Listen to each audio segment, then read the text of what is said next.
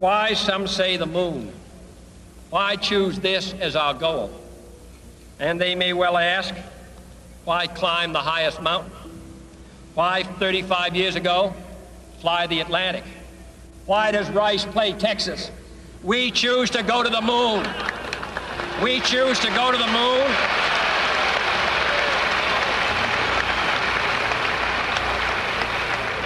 We choose to go to the moon in this decade and do the other things, not because they are easy, but because they are hard. Because that goal will serve to organize and measure the best of our energies and skills. Because that challenge is one that we're willing to accept, one we are unwilling to postpone, and one we intend to win. That was John F. Kennedy at Rice University in Texas on September 12, 1961, delivering one of the most memorable speeches of his presidency. It was a speech that inspired the country to embark on one of the great adventures of the 20th century, setting the goal of landing a man on the moon before the end of the decade. It was a huge and costly undertaking that, as historian Doug Brinkley reminds us in his new book, American Moonshot, John F. Kennedy and the Great Space Race, was a risky gambit for which success was by no means guaranteed. It was conceived during the height of the Cold War, during a space race in which the United States had suffered humiliating setbacks.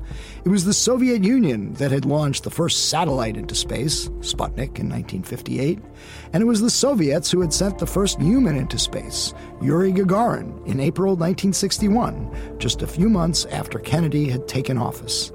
It was a race, Kennedy declared that steamy hot day at Rice, that America would win. And it did 50 years ago this month, July 20, 1969, when Apollo astronaut Neil Armstrong set foot on the moon, declaring that's one small step for man, one giant leap for mankind. We'll look back on the events that led to the moonshot, including the crucial role played by a controversial Nazi rocket scientist on this episode of Buried Treasure.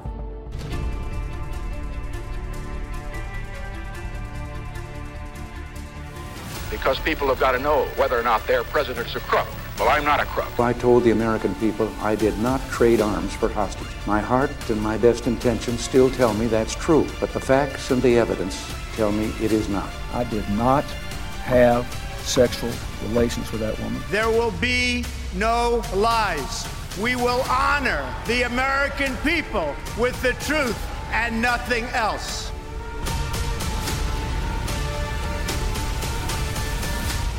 I'm Michael Isikoff, Chief Investigative Correspondent for Yahoo News. And I'm Dan Kleidman, Editor-in-Chief of Yahoo News. So we're going to do something a little different on this episode for the 4th of July. Instead of talking about the news and Russia and Trump, look back at the events of the 1950s and 60s that led to that moon landing 50 years ago, something everybody who was alive then now remembers. I certainly do. I was a kid at camp. You probably were in diapers at the time.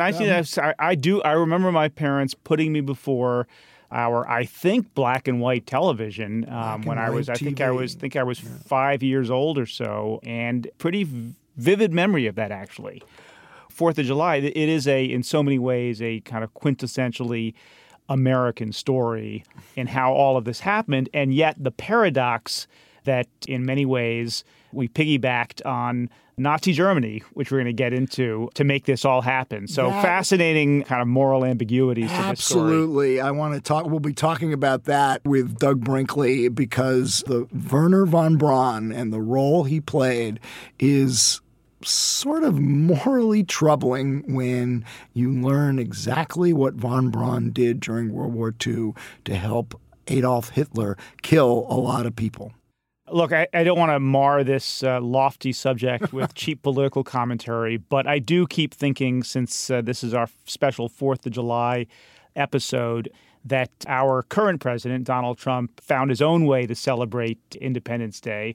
And it's very different from the kind of Kennedy ethos of asking us to come together and to be bold and to be imaginative and do something like the moonshot. He's going to be holding a big Trump MAGA parade on the Mall And with tanks. There's talk about tanks. We'll see if that happens. That seems fairly backward-looking to me as opposed to looking into the future, peering into space the way that Kennedy did. But, I thought we were going to try to avoid talking about Trump during this episode, so let's curtail that discussion and get right to Doug Brinkley.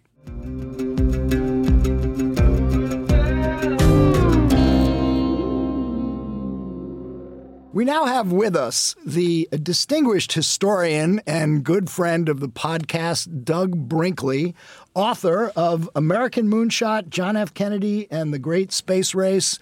Welcome back to Skullduggery, Doug. Hey, thanks for having me on, Michael. And listen, congrats on the book. It's such a great read. It brings back so many memories for those of us who lived as young people through that moment in history. So I just want to sort of start out by saying, the moon program and the moon landings galvanized the country at the time. From the vast, sweep of historical perspective, here we are 50 years later. What is the sort of historical significance of this event? Since the beginning of humankind, we've all looked at the moon as a species, and it seemed out of reach. Could it ever be touched? And suddenly there became technology in the 20th century that made it possible. The big innovation was Wilbur and Orville Wright, the Wright brothers at Kitty Hawk in 1903. But during the World War I years, the Woodrow Wilson administration started putting federal money into military aviation and things like wind tunnels and anti-icing for airplanes out of Hampton, Virginia. We call it the Langley Research Center. And that started moving things along, it was sort of the birth of the aerospace industry.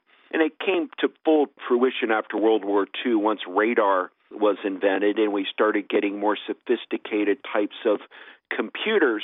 And by the late 1950s, the transistor, the computer chip, got invented by Jack Kirby out of Texas Instruments, and NASA starts applying it to space applied science. And the idea of John F. Kennedy is we're racing with the Soviet Union in the sense that they, in 1957, put a Sputnik satellite up. We make a counter statement with an Explorer satellite. They put Yuri Gagarin, a cosmonaut, into space. We put Alan Shepard. But Kennedy didn't want counter statements all the time, and his word he used over and over again was leapfrog. We've got to leapfrog the Soviets. And the decision was made to have NASA, which had been created in 1958, to start engineering the Apollo program with our eyes of landing on the moon by the end of the decade, beating the Soviets, and doing it in the name of peace for all mankind, and touting it as one of the great human achievements since the beginning of recorded time. So, Doug, this isn't just a book about the moonshot. It is also a biography of John F. Kennedy seen through the lens of that historic achievement. And in some ways, it sort of proves the great man theory of history. So tell us a little bit about what it was, what qualities and characteristics that John F. Kennedy had that made this possible and on a faster deadline than a lot of people thought it could happen on. Well, he was born in 1917 in Brookline, Massachusetts, and that means he's a child of the age of flight, the first generation ever that just grew up with air transportation. But his father, Joseph Kennedy, was what today we call him a tiger dad. He just pushed his kids to achieve. And a big thing in the Kennedy household is second place is no good, no silver medallion, you've got to win. And people have an idea of John F. Kennedy being handsome or debonair, witty, but he was a ruthless political animal. He never lost a single election in his life. He won Congress in 48, again in 1950. Then he runs for the U.S. Senate in 1952 and wins. He runs for the Senate in 58 and wins. And he runs for president in 1960 and wins. He never lost an election. So the idea that the United States was going to be losing in science education, technology, and space exploration of the Soviet Union just wasn't in his disposition. And since he built his political fortunes in the late 1950s on slamming Eisenhower, the president who did nothing, who allowed the Soviets to be beating us in space. Once he became president, he felt that he had to take a big and bold lead.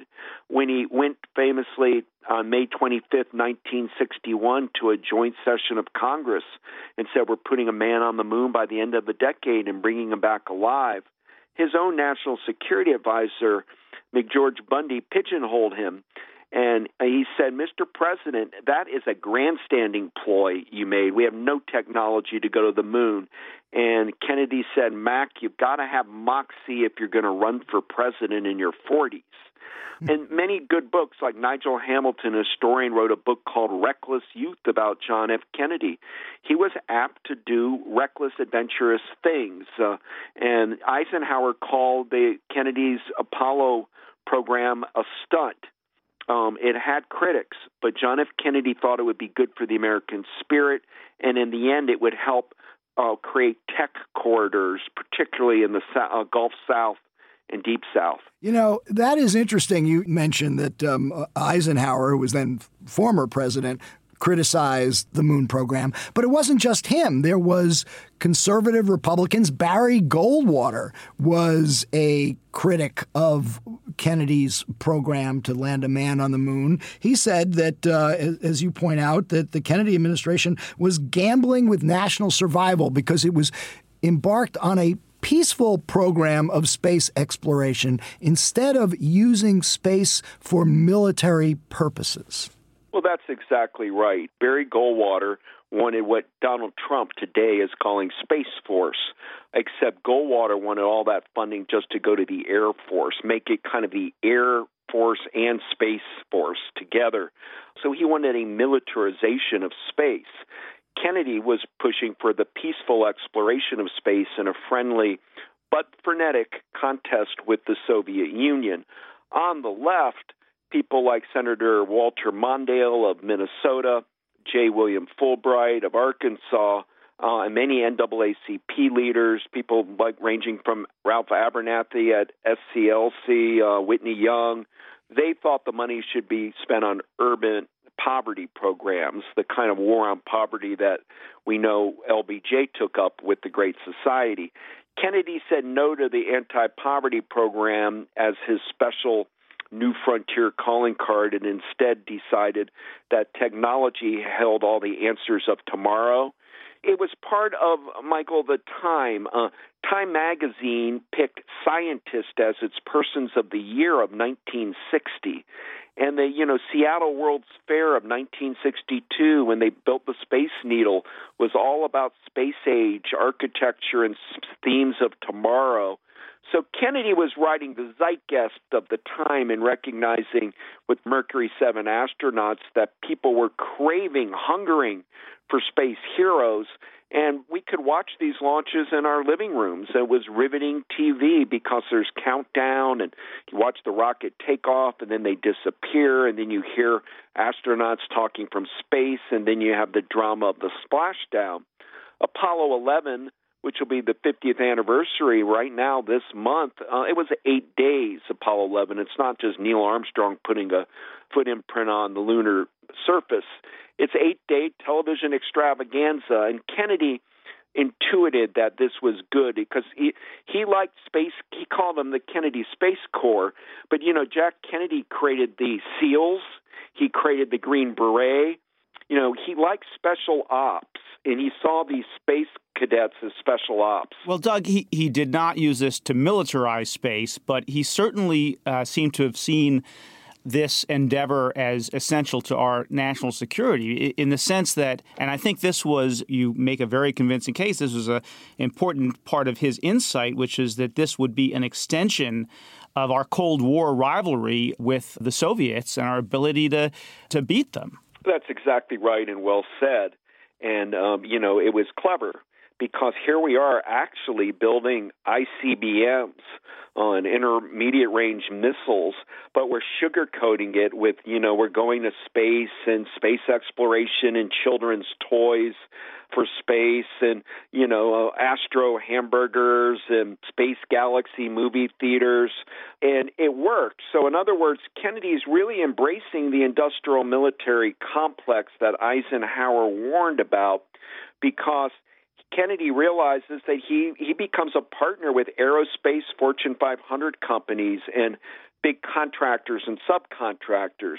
The real winners of going to the moon financially are companies like North American Aviation, Boeing, McDonnell Douglas, Grumman, IBM, and Doug, you also make the point that was also crucial to getting funding for the program, overcoming the resistance of critics because of all those big contractors and the essential pork barrel politics that was behind it. Cape Canaveral in Florida, Huntsville in Alabama, the Space Center in Houston, getting the support of the congressmen and senators from those states helped overcome the resistance of the critics like Goldwater and William Fulbright. Exactly.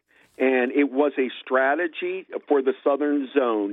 We forget 1960 was only 15 years after the end of World War II, and Jack Kennedy did not like Harry Truman. He had nothing to do with Truman, and he really despised Eisenhower, and his family didn't get along with FDR. Kennedy is kind of his own guy, but what he realizes is he doesn't want a New Deal. What he does like about FDR are some of the infrastructure job programs, particularly the Tennessee Valley Authority in the South, the building of things like the Grand Coulee Dam and bridges, because it spread money around the country. Eisenhower did the interstate highway system and the St. Lawrence Seaway. So Jack Kennedy's wondering, what should I do? What's going to be my big personal project? And he chose space. His brother, incidentally, I write in the book, Joe Kennedy Jr., was killed in World War II on an aviation mission aimed at turning a plane into a drone and blowing up some of Wernher von Braun's vengeance weapons, V1s, 2s, and 3s. And so Kennedy kind of thought his brother had died trying to take out Nazi missile bases.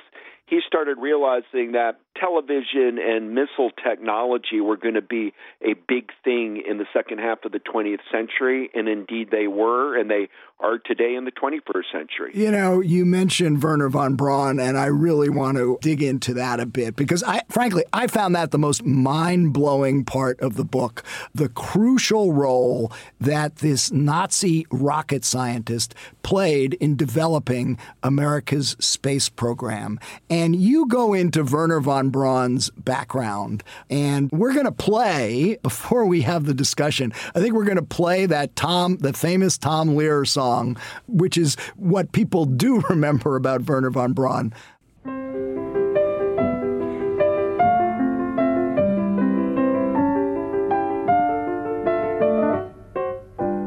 Gather round while I sing you of Wernher von Braun, a man whose allegiance is ruled by expedience. Call him a Nazi, he won't even frown. Nazi schmazi, says Wernher von Braun. Don't say that he's hypocritical, say rather that he's apolitical. Once the rockets are up, who cares where they come down? That's not my department, says Wernher von Braun. Some have harsh words for this man of renown, but some think our attitude should be one of gratitude, like the widows and cripples in old London town, who owe their large pensions to Wernher von Braun. You too may be a big hero once you've learned to count backwards to 0. In German or English, I know how to count down. And I'm learning Chinese, says Wernher von Braun.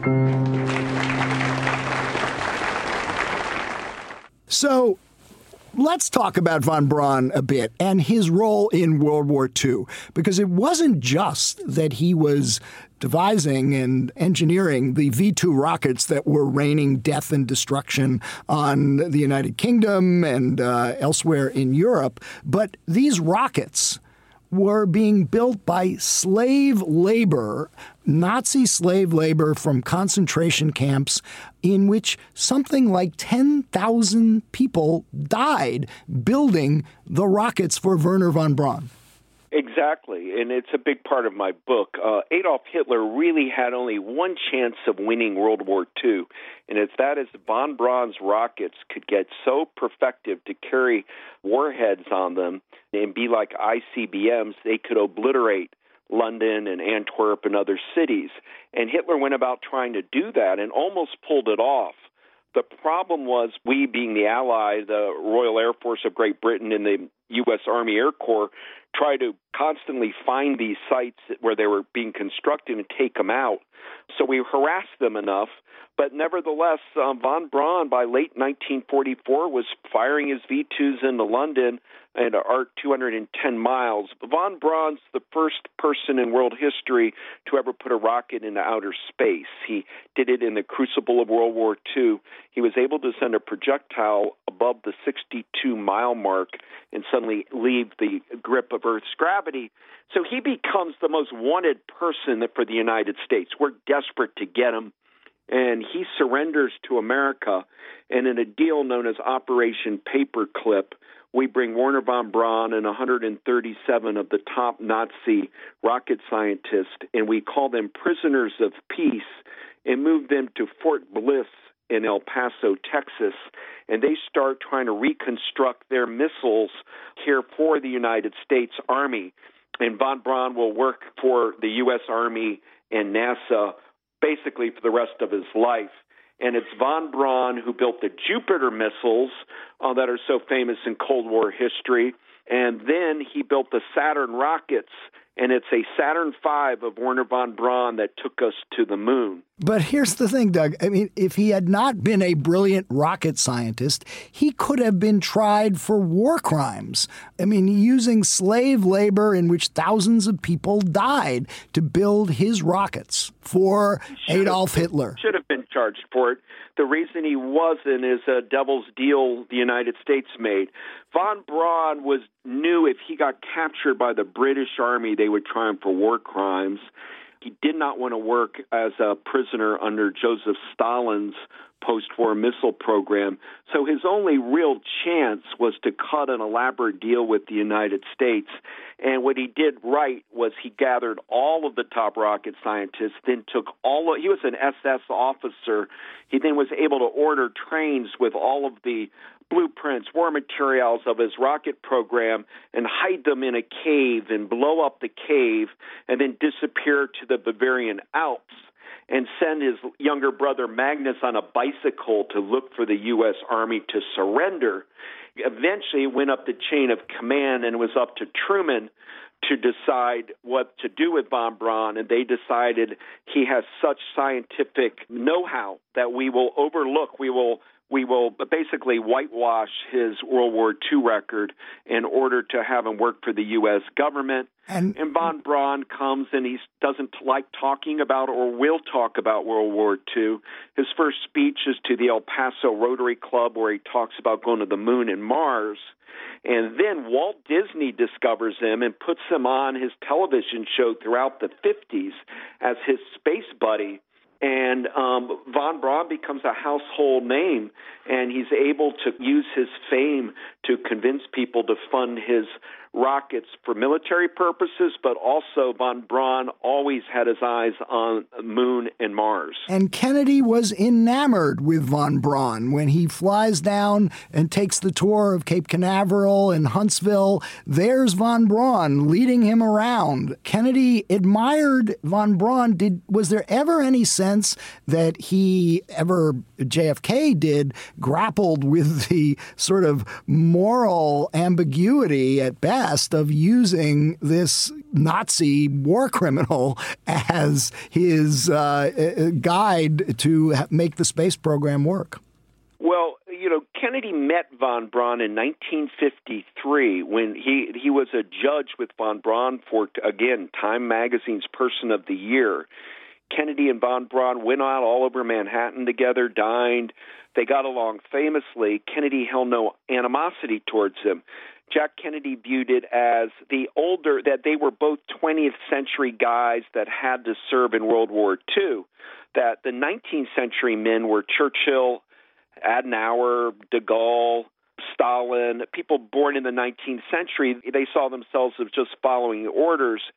And to be fair to Kennedy on this point, by 1953, we're trying to build up West Germany as our closest ally and Japan as our best friend, when just so few years earlier they were our enemy. So von Braun liked that about Jack Kennedy. He could tell that there wasn't a chip on his shoulder. He didn't treat him as if he were a Nazi. And Eisenhower didn't like von Braun. And so Ike greenlights the Vanguard rocket program that was our U.S. Navy rockets. Well, those are the rockets you see collapsing in video for film footage at Cape Canaveral. You don't see von Braun rockets collapse because he was that good a rocket engineer. And so when Kennedy's in the bind in 1961, he's looking for that leapfrog, and von Braun's telling him, I can do it. I don't know how, but I'll get us to the moon. I can do it. And they become close. And after Kennedy's death, von Braun, when he would test Saturns, would put the initials JFK on his rockets. And in my book, I have a correspondence between von Braun and Jackie Kennedy because Jackie wants to keep her slain husband's dream of a moonshot alive, and that's music to von Braun's ears. So they became allies on convincing LBJ to don't defund going to the moon. Doug, just to clarify one point, von Braun did not have to become an SS officer, right? I mean, some of his colleagues stayed out of the party, did not rise in Nazi leadership. He made a choice to do that. Isn't that right? Absolutely. Most of the top, not most, but a number of the really great German rocketeers, and they had a fetish for rockets in Germany, they fled Hitler. Von Braun was an opportunist and said, look, I'm going to get German army funding, and my project is the top one. I will do it because his goal ultimately was a space traveler. And so if he could get through, and he was a Nazi, so he's not a sustainable hero, and I'm very hard on him in my book. Where you can't ignore him is if you are today doing his innovations on jet propulsion and on liquid fuel rockets. It's still like 101 for rocket scientists. Von Braun is still taught anybody wanting to get into the rocket business because he was like Albert Einstein of rockets. He is the one who figured out all of our major space innovations. And, he's a deeply flawed and complicated global history with blood on his hands. How risky was the moon program when Kennedy laid out the goal of setting a man on the moon by the end of the decade? Extremely risky. Today we don't realize, we're more cautious about things. This was still in the late 50s, early 60s, that World War II, hurry up, we can do it. So people died. I write in my book about a man, Victor Prather, who drowns just trying to test one of those astronaut suits in the sea. We had pilots dying left and right at Edwards Air Force Base associated with the space program. Apollo 1 blew up in 1967 on the launch pad at Cape Canaveral in a test exercise, and we lost astronauts Ed White, Roger Chaffee, and Gus Grissom. So 2 things to know about NASA and space. First off, they would say no bucks, no Buck Rogers. Space exploration is very expensive. And number 2, wanting to be an astronaut is deeply dangerous business. I did the official interview of Neil Armstrong for NASA, and Armstrong told me that he thought going to the moon they had a 50-50 chance of success. Not death, wow, but 50-50 a chance of success. And Nixon had William Safire, his speechwriter, write a letter of condolence that Nixon was prepared to deliver about what went wrong with Apollo 11. So just because it all worked doesn't mean it was a surefire thing. But it took hundreds of thousands of engineers, computer specialists, technicians. They came out of MIT and Caltech and Rice. They came out of Fortune 500 companies. They came out of the Air Force and Navy, Army, Marines. They all pulled together to do a moonshot. And the very word now stands for American largesse, can-doism, something big short of war that pulls the country together. Well, Doug, on a slightly lighter note, since you mentioned, again, the word moonshot, Isikoff and I were both fascinated by the origin of that word and how it relates to America's national pastime. One of the many great nuggets in this book. Tell the story. Tell that story, because I think everyone where the phrase comes from. Well, it comes out of Major League Baseball. In the late 1950s, there was a home run hitter named Wally Moon for the Los Angeles Dodgers. And in the fall of classics of getting in the World Series, he got hot, kind of like Reggie Jackson later would do with the Yankees. And he'd hit these towering home runs. And Vince Scully, a baseball announcer for the Dodgers, then would say, "There it goes, far back left, it's gone, a moonshot over the right field fence." And the term moonshot started tracking, and then NASA picks up on it. So if you read like old clippings of the old Houston Press newspaper, they're calling it the Moonshot Command Post in Houston, Texas. And incidentally, Houston's the big beneficiary of going to the moon. It's now our nation's fourth largest city. The word Houston is said in outer space all the time.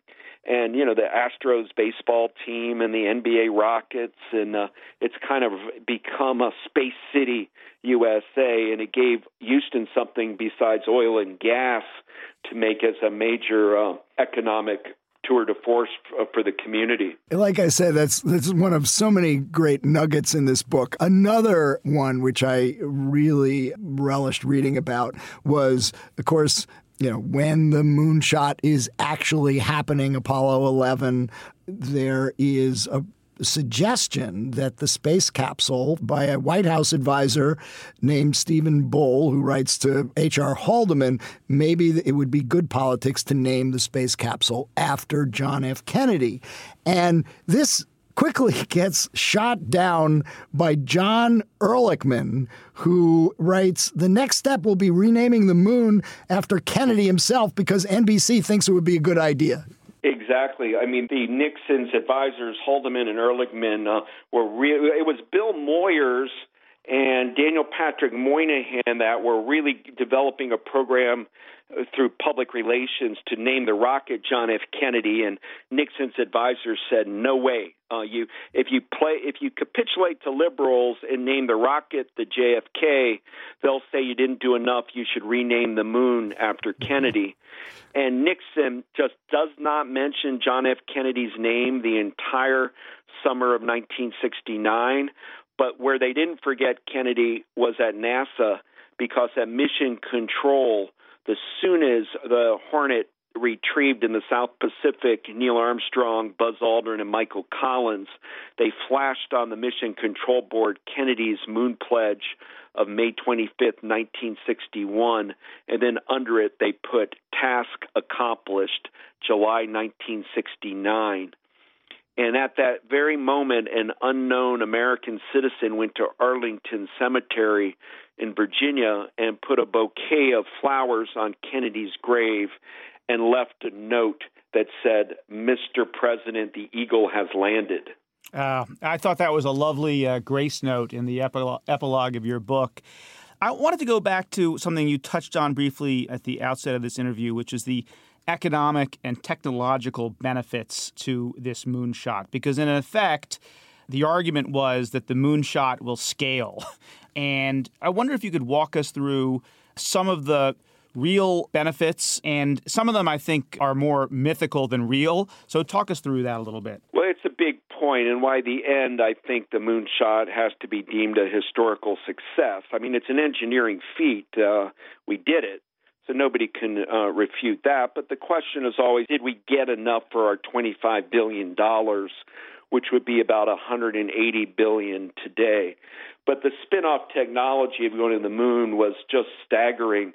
I mean, things on space medicine that were developed, like CAT scan and MRI machines, kidney dialysis machines, heart defibrillators, foam cushion that's used in NFL football for helmets to prevent concussions, to the fire suits that we have today, more fire resistance for our firemen. You get things like spin-offs of GPS, global positioning, anti-icing. I could go on and on. It's a whole, I grapple with it in the book, but it's a massive amount of biomedical and everyday products we use emerged from NASA in the 1960s, and it's really staggering. What about how much?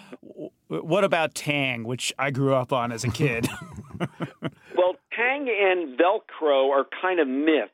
Okay. What happened? Which is what I always taught. I thought Velcro was the major innovation we got from the space program, and it was It was false. It was a lie. I was told a lie as a kid. Yeah, it was a lie. Velcro was developed by a guy in Switzerland in World War II who would hike in the Alps, and his collie dog would get burrs in its fur, and so he devised this method to take the burrs out of the dog's fur and then patent it, and that's the birth of Velcro. What is true is NASA adopts that, and it kind of becomes famous with it. And Tang, that Neil Armstrong despised Tang. The astronauts thought it tasted terrible, but they made a commercial campaign using it. So many people today, from the advertising jingles and the like, associate Tang with astronauts. But it's, I just spoke at the Culinary Institute of America, where the head of it did a space meal. He did for me with gourmet chefs. They made exquisite meals out of space food. Food in tubes and things, and it was good. And it was a lesson in what astronauts eat in space. Today, our International Space Station, they have one night Italian dinners, next sushi, the next Turkish food. They really feed them much better than they did out of that Mercury, Gemini, and Apollo generation. So are we going to go back to the moon? We will. It's all about timeline. In the mid-1960s, on the Kennedy effect, we put 4.4% of our annual budget went to NASA. Today, it's a third of 1%. And in order to really go back to the moon and the Mars, more money's going to need appropriated. However, today we have privatization of space. Jeff Bezos and Blue Origin and Elon Musk and SpaceX. Many others. There'll be a collaboration between NASA and some of these new private space companies.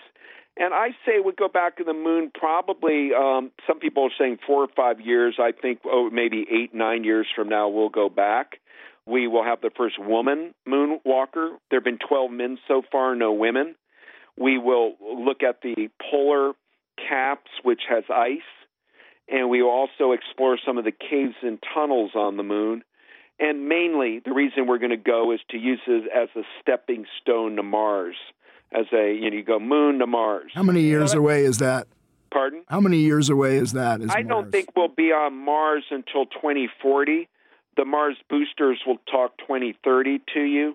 But it's a very hard to put humans on Mars and bring them back. But I believe by 2040 it'll happen. But Doug, I think one of the implicit questions that your book raises is the United States able to pull off a feat like this again? Do we have the imagination? Do we have the leadership? Do we have the national unity? I think I can answer that question. To do what today would be the equivalent of a moonshot. Maybe it's solving climate change. But what's your view on that after having looked at the Kennedy period and up through Nixon when it happened, and looking at our political culture today?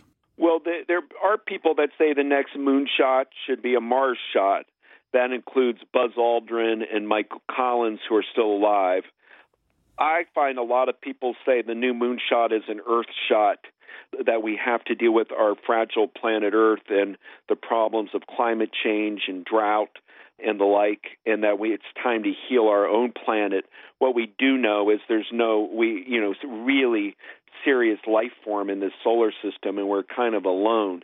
With that said, I do think that we may be probably with Mars should partner with China or with Japan, with a group of countries like we're doing in the International Space Station. It could defray some of the budget. It would be good for the planet if, 4 major countries are working on a project like that together. I don't think we need to go it alone like we were doing when we competed with Russia. And after all, today Russian rockets take a lot of astronauts to the space station. And in 1975, under President Gerald Ford, the U.S. and Russia docked together in space. So collaboration may be the key for future Mars exploration. I think going to the moon will be American done, though. I think we're going back there as USA, as a morale boost for the American spirit. But it's going to all depend on who's president. I've written a lot about presidents, as you guys know, and they all get to pick one special project. I mean, Theodore Roosevelt, I wrote about, picked conservation. Jack Kennedy picked space. And, a president's going to have to want to prioritize Moon and Mars. It's easy to give speeches that we're going to go back to, the Moon and Mars, but the funding's another issue. And when we go back, the footprints of those astronauts who landed there the first time will still be there. They'll all be on the moon, exactly. There's no wind. The only change, someday that will be a national park site. Space tourists will go, just like they go to the Grand Canyon, to go look at where the Apollo 11 astronauts were. And the flag there, however, is probably, we think, white. It got bleached out, ultraviolet rays, the red and the blues have faded. But beyond that, the exact site would be like it was. The exact footprint wouldn't have moved of Buzz Aldrin and Neil Armstrong. Well, when that happens and the moon becomes a national park site, at the bookstore at the park site, the book American Moonshot by Doug Brinkley will be front and center on sale. Doug, thanks for joining us on this episode. Thanks, guys. Appreciate it. Thank you. Thanks to historian Douglas Brinkley for joining us on this episode of Buried Treasure. Don't forget to subscribe to Skullduggery on Apple Podcasts or wherever you listen to your podcasts. And tell us what you think. Leave a review. Be sure to follow us on social media at Skullduggery Pod. We'll talk to you soon.